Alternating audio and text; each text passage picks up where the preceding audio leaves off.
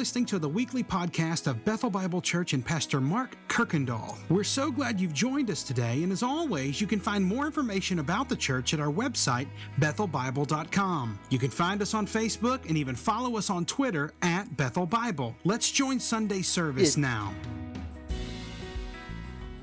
If you will, this morning, I want to invite you in your Bibles or on your devices to the minor prophet of Micah again. Today, we are going to walk through the second chapter of Micah. While you are finding your place there in chapter 2, I want to ask you, where does your security lie? We actually look for security in a variety of ways. You know, when your child is hurt or scared, they usually go looking for their mother. My children have learned, if you're hurt, just bypass dad as quick as you can. And I'm not really for sure why, because I've only misdiagnosed 2 broken bones twice. Hey, I didn't go to medical school, so that's not too bad. But when children are hurt, they go looking for that security, typically of their mothers, teenagers. I mean, I have watched for years and years that they look for security in their peers. Doesn't matter what we were doing, the number one question was, who's going? And there's security in that with them. They don't want to be embarrassed. There's fear in new things. They look for security in their peers. But what about us adults? Where do we look for our security? We could look at our jobs, our retirement accounts, our physical appearance, in our relationships, even in our nationality. We can look for security. We can turn in looking for security in so many places. But as believers, as Christians, we know the right answer, don't we? We know that we should say, where is your security? We should say our security is found in Jesus Christ and Him alone. And we know the right answer. Then why is it really so hard to really live that out? Why do we continue to look for security in so many other places when we know that we should only find it, and that we can only find it in Jesus Christ and in Him alone? But we look and we find it in so many other ways. Well, I don't know for certain, but I have an idea. And it's from a book, and one of my all-time favorites. If you've been around me long enough, you know how much I love the Chronicles of Narnia. C.S. Lewis has put these books together. In the very first book, The Lion, the Witch, and the Wardrobe, definitely the most popular. And so the storyline goes with Peter and Edmund and Lucy and Susan. They discover this mystical, this distant land through this wardrobe. And they go in and they have discovered, and they find themselves in Narnia. And they're in this land, and they meet these 2 beavers, Mr. and Miss Beaver, and they invite them in, and they start hearing about this land. And the beavers are so excited because they're telling the children that finally 2 sons of Eve and 2 sons of Adam are here. And the prophecy is unfolding. And the land was overtaken by the wicked queen, but now Aslan is back. And he's on the move, and they tell them that he's assembling an army, and they are a part of this plan. Well, the children, they can't believe it. So Susan, she finally asks about this Aslan, and this is how it goes. Mr. Beaver says, Aslan is a lion, the great lion. Oh, said Susan, I had thought he was a man. And she says, is he quite safe? I feel rather nervous about meeting a lion. Safe? Said Mr. Beaver. Who said anything about safe? Of course he isn't safe, but he's good. He's the king, I tell you. You see, we look for security in a lot of things because we find it hard. I find it hard to really trust Jesus, to trust the Lord. And it's because there are times in our lives that are hard. Man, I could name 3 or 4 things that I have heard this week of things happening to people. And it's in these hard times that we don't understand. In fact, many of you I know are setting and walking through things that you wouldn't wish on your own worst enemies. They're scary. These are painful times. And it's in those moments that Jesus is not being safe. He's not doing the things that we want or expect him to do. He's not acting like a tamed lion, and he's not safe. And Jesus, you know what? He's going to allow things to happen in our lives. He's going to lead us into extremely dark moments, and he will do things that don't feel safe. But in all of those moments where it's hard to trust Jesus and to really find our security in him, we need to remember that he's always good. He's not always going to be safe. He's not always going to act like we expect him to, but he's always going to be good. In fact, I've got two families in my mind right now that things are going on with them, and I ask the question, Lord, why are you allowing this to happen to them? In those moments, Jesus is not safe, but somehow we have to find the way to believe that he's good. And so today we're going to see just that. We are going to see where people's security lies. In fact, the first group we're going to look at is a group of people that find their security in their possessions and in their land and in their power. And then the second group of people Micah is going to take us to is a group of people that find their security in the words of others. But the third group, in fact, I can't wait to get to verse 13. Don't read it yet, please. I can't wait to get to verse 13 because it's like Micah, he's slowly painting this picture for us. And last week we saw, he talks about this conqueror, that God's going to send a conqueror. And slowly he begins filling in the lines. And in chapter 2, verse 13, he's going to add a little bit more to that picture. But we're going to see third, a group of people that through wars and through temptations and through all the false teachings and hopes, a group of people, they are going to find true security in a city and in a shepherd king. So the first thing we're going to see is security in possessions, land, and power. In chapter 2 of Micah, we'll begin at verse 1. He says, "Woe to those who devise wickedness and work evil on their beds. When the morning dawns, they perform it, because it is in the power of their hands." You see, the land of Judah had been experiencing prosperity and incredible things of peace for many, many years. But it doesn't take long for people to turn on their own.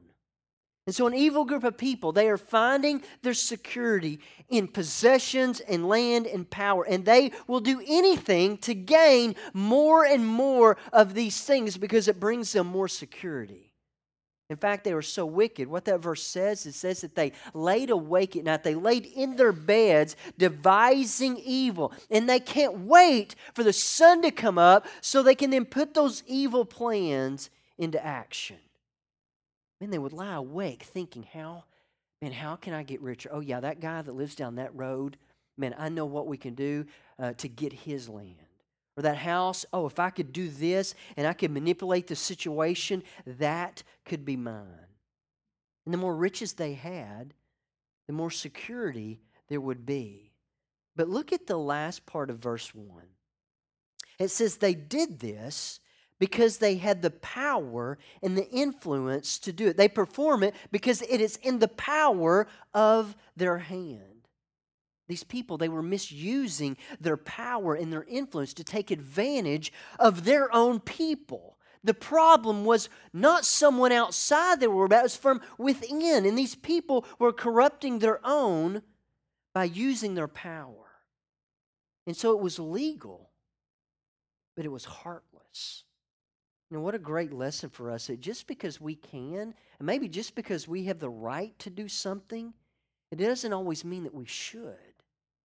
But notice the reason behind their false security in verse 2.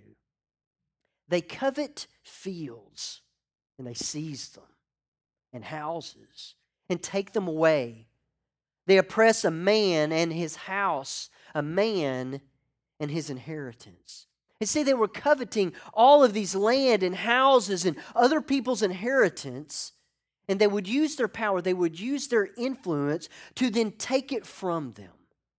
So what is this idea? What does coveting mean? And if you know some of your Old Testament, you know that the 10th commandment, it says that you should not covet. So what is coveting?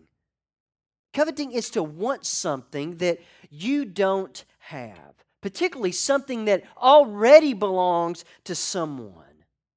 But it also means to not be satisfied with what God has already given you. You see, coveting, it doesn't really begin with just wanting what someone else has. Coveting starts when you're not satisfied with what God has given you, and you look at someone else and you go, oh, but look at what they have.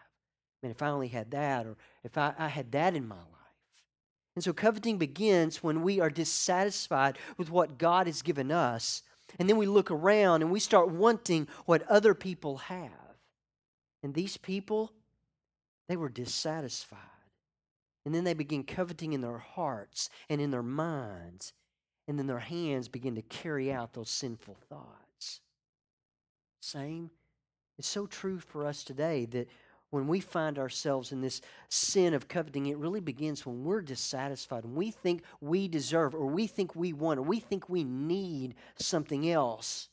What we're really doing is distrusting what God has given us, and that He knows what is best. And then we look around and we see what other people have, and then we begin coveting those things.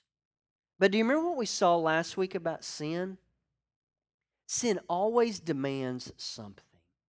We sin each and every day, but what happens? What is that sin doing? And sin always demands judgment. Sin must be punished. So look at verse 3. Look at what God does.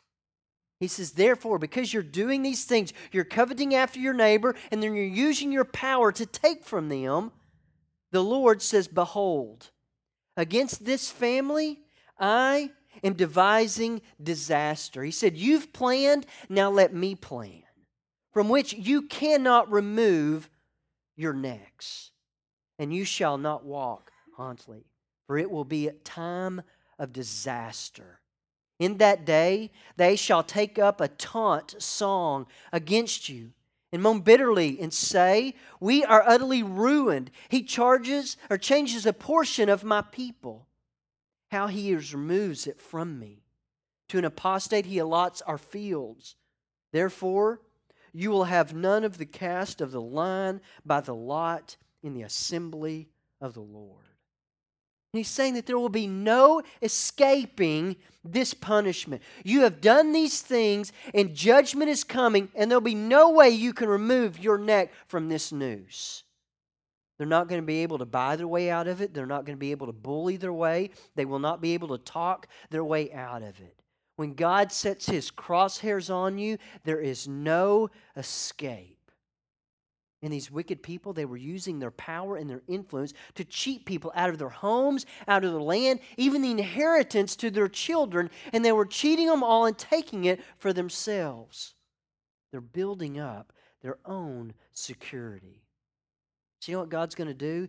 He's going to take away what they prize the most. Their security is in their possessions and in their land and their power, and God is going to take all of it from it. Says, you know what? I'm going to give it to outsiders. When they've divided up the land, there'll be nothing left for you. He's taking what they prized the most, their security. So the first group, they find their security in their land and their possessions and their power, and they're using it because it brings them security, and God takes it all away. Well, there's a second group that finds their security in what I would call a false gospel. Look at verse 6. Let me read verses 6 through 11, then we'll talk back through it. People come to Micah and they say, do not preach. Thus they preach, one should not preach such things, Micah. Disgrace will not overtake us. Should this be said, O house of Jacob? Has the Lord grown impatient? Are these His deeds? Do not my words do good to him who walks uprightly? But lately, my people have risen up as an enemy, See, the power, the problem is coming from within them. You strip the rich robe from those who pass by trustingly with no thought of war. The women of my people, you're driving them out from the delight of their houses. From their young children, you're taking away my splendor forever. Arise and go, for this is no place to rest, because of uncleanness that destroys with a grievous destruction. If a man should go about and utter wind and lie, saying, I will preach to you wine and strong drink, he would not be a preacher for this people. The world has always been plagued by false gospels. Some false gospels are easy to see. They just jump out at you. In fact, I can remember in 1993, a man named David Koresh in Waco. Anybody that had any resemblance to God's Word knew that was a false gospel that was being preached. Joseph Smith and the Latter-day Saints. There are false gospels everywhere. But the problem is some are a lot more subtle. In fact, they look a lot like the truth. We have false gospels now that say things like this. A false gospel can be anything that you're looking for final security in. Nowadays, it's the false gospel, the prosperity gospel, that says if you claim it, you name it, and you claim it, that God will bless you. And it's nothing but the false gospel of self, that I'm the most important. What about the false gospel that says, really, there's no need for the church? You can really do this on your own. And it's simply a false gospel that promotes nothing but selfishness. But this false gospel that Micah is talking about is actually one that we still see today. It's the false gospel that says this: if God is really love, in fact, about 3 years ago, there was a book written about this. It says if God is really love, then He can't be wrathful. If He's going to be love, then He really can't have a place called hell, because that would not be love. And He's preaching and He's coming, and these false teachers are teaching people, listen, if you'll just keep doing the right things, if you'll keep going to temple, if you'll keep giving to the cause, if you'll keep doing your sacrifices, if you'll follow the law, there's no way God could ever do anything to punish you, because God is love. The problem is these people are teaching this false gospel, telling everybody, listen, it will be okay. And they go after Micah and they say, Micah, calm down. You're going to scare people, and no one wants to hear your message. And these false prophets, they taught that basically there was no limit to God's patience. And as long as they kept doing all of these outward ceremonial things, that God would not dare to punish them. And they were saying, listen, that crazy guy over there, God could never get angry. He loves you, and He could never do that. But the problem is that these people were finding their security in these false gospels. They were believing and saying, oh, then that must be right. But in reality, by not telling people to repent and to turn to the Lord, these false prophets were neglecting the very thing that could come and save the people from their enemies. The false prophets, they're selling a false security, and the people were buying it. So Micah writes about a group of people that are finding their security in land and possessions and their power, and they were doing everything they can, even cheating their fellow man to gain more security. But remember the problem. It's within their own people. And then even among themselves are these false prophets that are telling people, listen, God is love. There's no way there's an end to His patience. You just keep doing all these things and ignore Micah. And people are finding security in that. But once again, the problem, it's within their own people. But there's another group of people that really finds true security. And they find it in a city. They find it in this king that is within this city. So look at verse 12. It says, I will surely assemble all of you, O Jacob. I will gather the remnant of Israel. I will set them together like sheep in a fold, like a flock in its pasture. A noisy multitude of men. He who opens up the breach or the gate goes up before them. They break through and pass through the gate, going out by it. Their king passes on before them, the Lord at their head. See, for 16 years, Micah had been preaching and warning the people of the northern kingdom of Israel, the 10 tribes of the north, of God's judgment against their sin and rebellion. So what does God do? He raises up an army, an Assyrian army, the enemy. And He uses them to come up against the northern kingdom. But for 16 years, He'd been saying, turn back to me, Israel. And in 722 BC, the Assyrians rise up, defeat the northern kingdom, and they captured the capital city. And the people were taken away into captivity, and the 10 tribes were never seen again as they were. In fact, that's how you get the capital of Samaria, is these Jews were taken off. They were mixed with other races, and they were brought back, and the Samaritans were then birthed. But for 16 years, Micah had been pleading with the people to turn. But remember, the people in the south are watching all of this happen. And for 20 more years, Micah continues to preach a message of coming judgment, but also hope for the people in the southern kingdom. For 20 years, after they witnessed the destruction and the fall of the northern kingdom. But do you remember way back in chapter 1, there were 3 kings that Micah preached under. Jotham, remember, it was good, but he didn't tear down the temples of the high places. Then his son Ahaz said he was evil, even sacrificed his own son, and idol worship grew underneath his leadership. But in 15 BC, Ahaz dies, and his son Hezekiah becomes king. And Hezekiah, it says, was a good man, a man that did right in the eyes of the Lord. And he tore down all the false temples and the places of idol worship. He purified the temples, and he called the people back to the one true God, Yahweh. And Hezekiah rebuilds the walls and the watchtowers, and he secures this city called Jerusalem. But the Assyrians, they're continuing to grow and defeat more and more countries. But in 705 BC, the Assyrian king Sargon II, he dies in battle. So then everyone around them sees this is our chance. The great kingdom of Assyria is finally starting to fall. There's a kind of a break in the armor. But his son, Sennacherib, becomes king.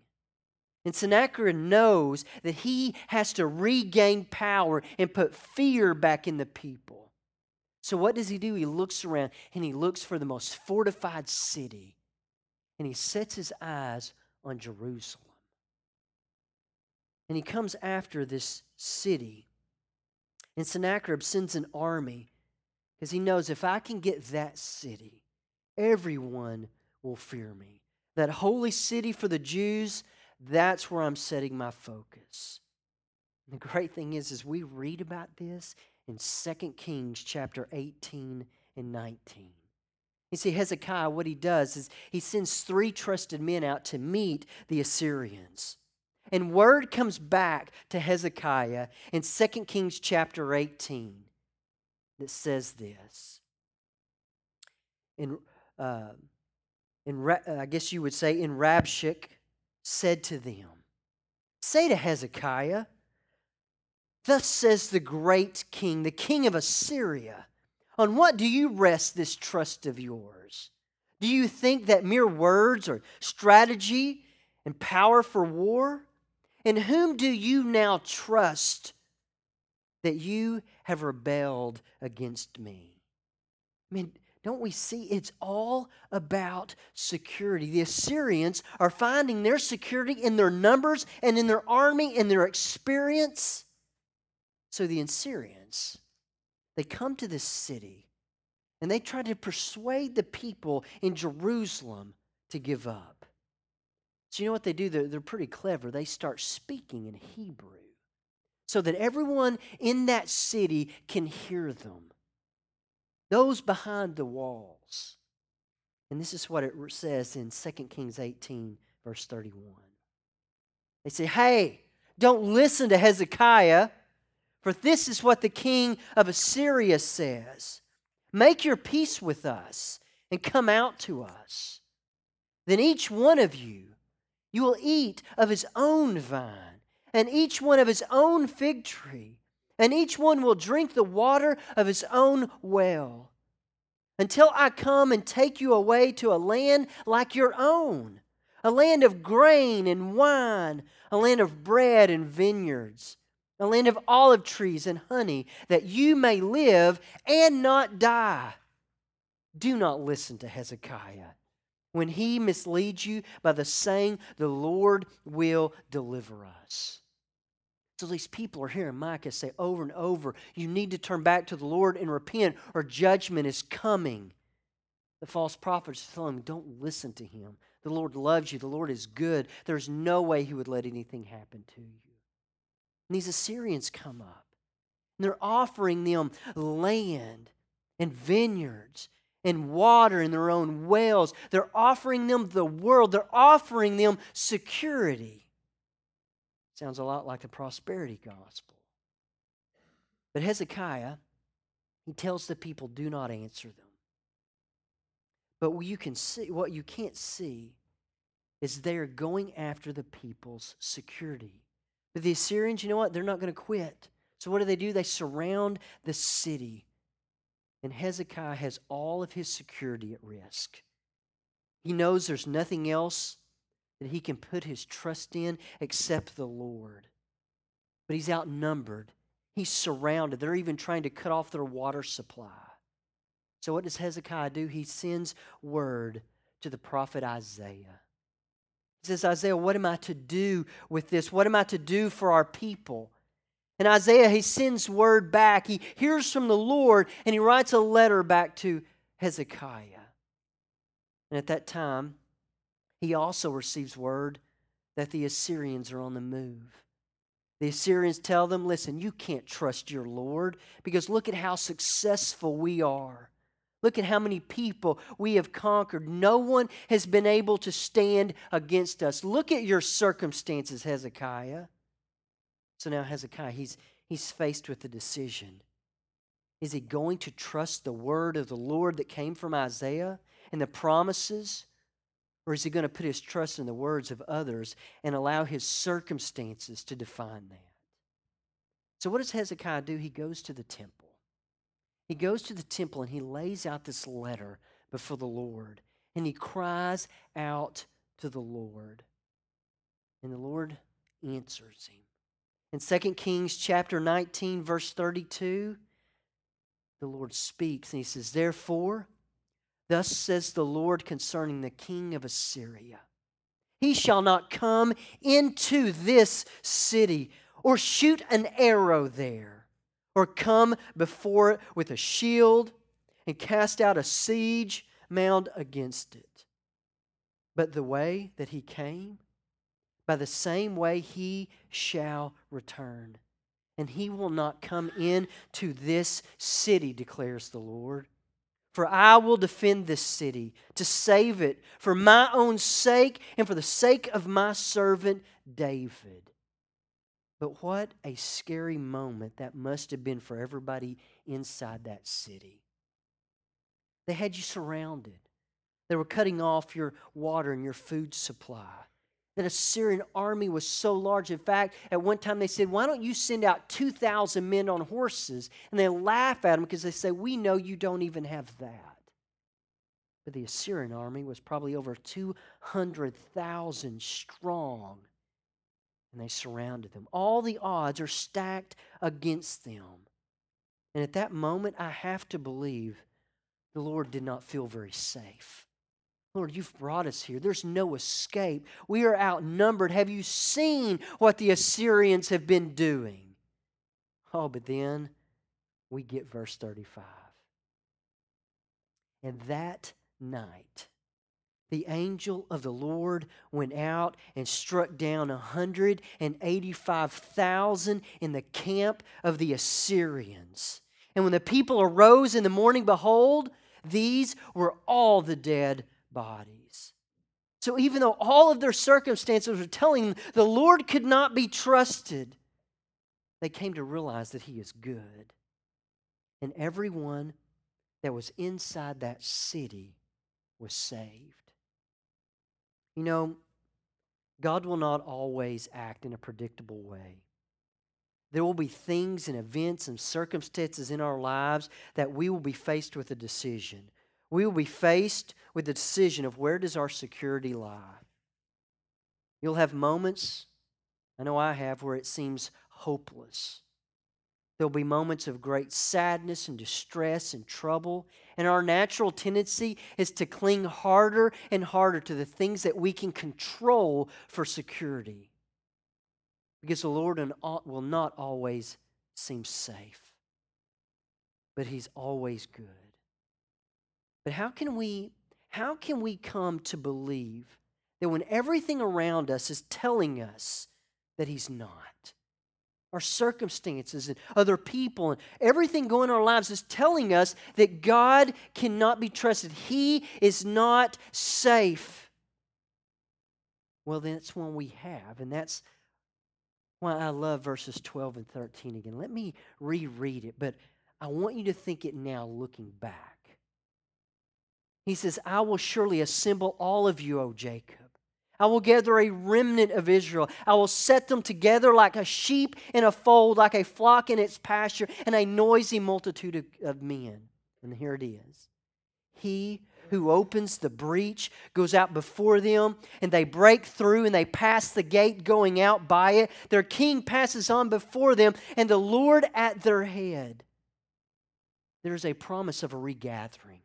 That even though God will punish their sins, He will preserve a remnant. And He will reunite them once again. And God is always faithful to His covenant and His promises. And listen, there are so many similarities between Micah's day and ours. We live in an evil world in which people misuse their power to take advantage of others for their own personal gain. We live in a world that is full of false gospels.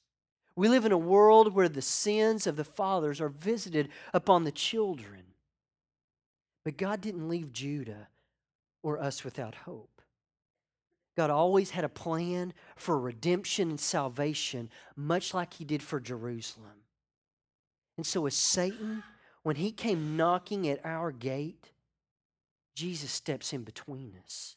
And He fights that battle for us. And in the end, man, it seems as if Satan and evil have won. But Jesus breaks through not just a city gate. He breaks through the gates of sin and death, and He blows the doors wide open that we then get to walk through. So be encouraged, church. What you see today is not the whole reality. The one who rules the future, He will not always act safe and tamed. And there will be difficult and scary and painful times. But He is always good. And He's coming again. The King that has broken through the gates. So regardless of where you sit, regardless of your present, the way is bright for those who find their security in that King. And we wait for His reunion again. Let's pray. Father, this morning we once again are so thankful for Your Word. And how it can be written so many thousands of years ago, but so relevant for us today. And so, Father, as we look around in the circumstances of our lives, the voices that we're listening to, there are so many times that we can doubt Your love, we can doubt Your protection, we doubt if You're even good. So, Father, when those times come, when those scary and dark moments rise up against us, in those moments where you are not acting safe, you're not acting as we would expect or want, Lord, guard our faith that we would always know that you are always good. And so it is in your Son's name that sits at your right hand, that holds our future. And we say, Lord, send him soon. And by the power of your Spirit we pray. Amen. Thanks again for listening to the podcast today. We hope that you were blessed and encouraged. And if you have any questions or comments, we want you to let us know. Simply send your thoughts to questions@bethelbible.com. Thanks for spending time with us, and be sure to join us next week on the Bethel Bible Podcast.